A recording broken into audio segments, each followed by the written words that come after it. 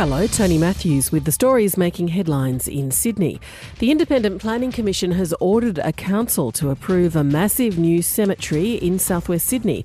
Campbelltown Council is opposed to the cemetery, which will have 136,000 plots, but the Commission says it's in the public interest. The Council's powers to decide the application were removed last year and given to the Commission.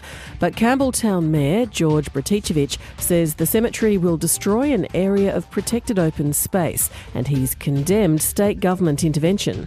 So there's no transparency, it's undemocratic, and it's really a kick in the guts for council. We've had our consent powers taken away by the state government, taken away not only from us but also the local planning panel. It makes a bit of a farce.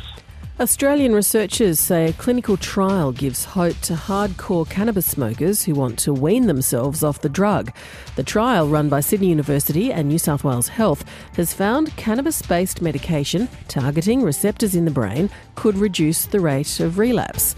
Lead author Professor Nick Lintzeris likens it to nicotine replacement therapy and says most patients stayed off cannabis 12 weeks after the medication stopped.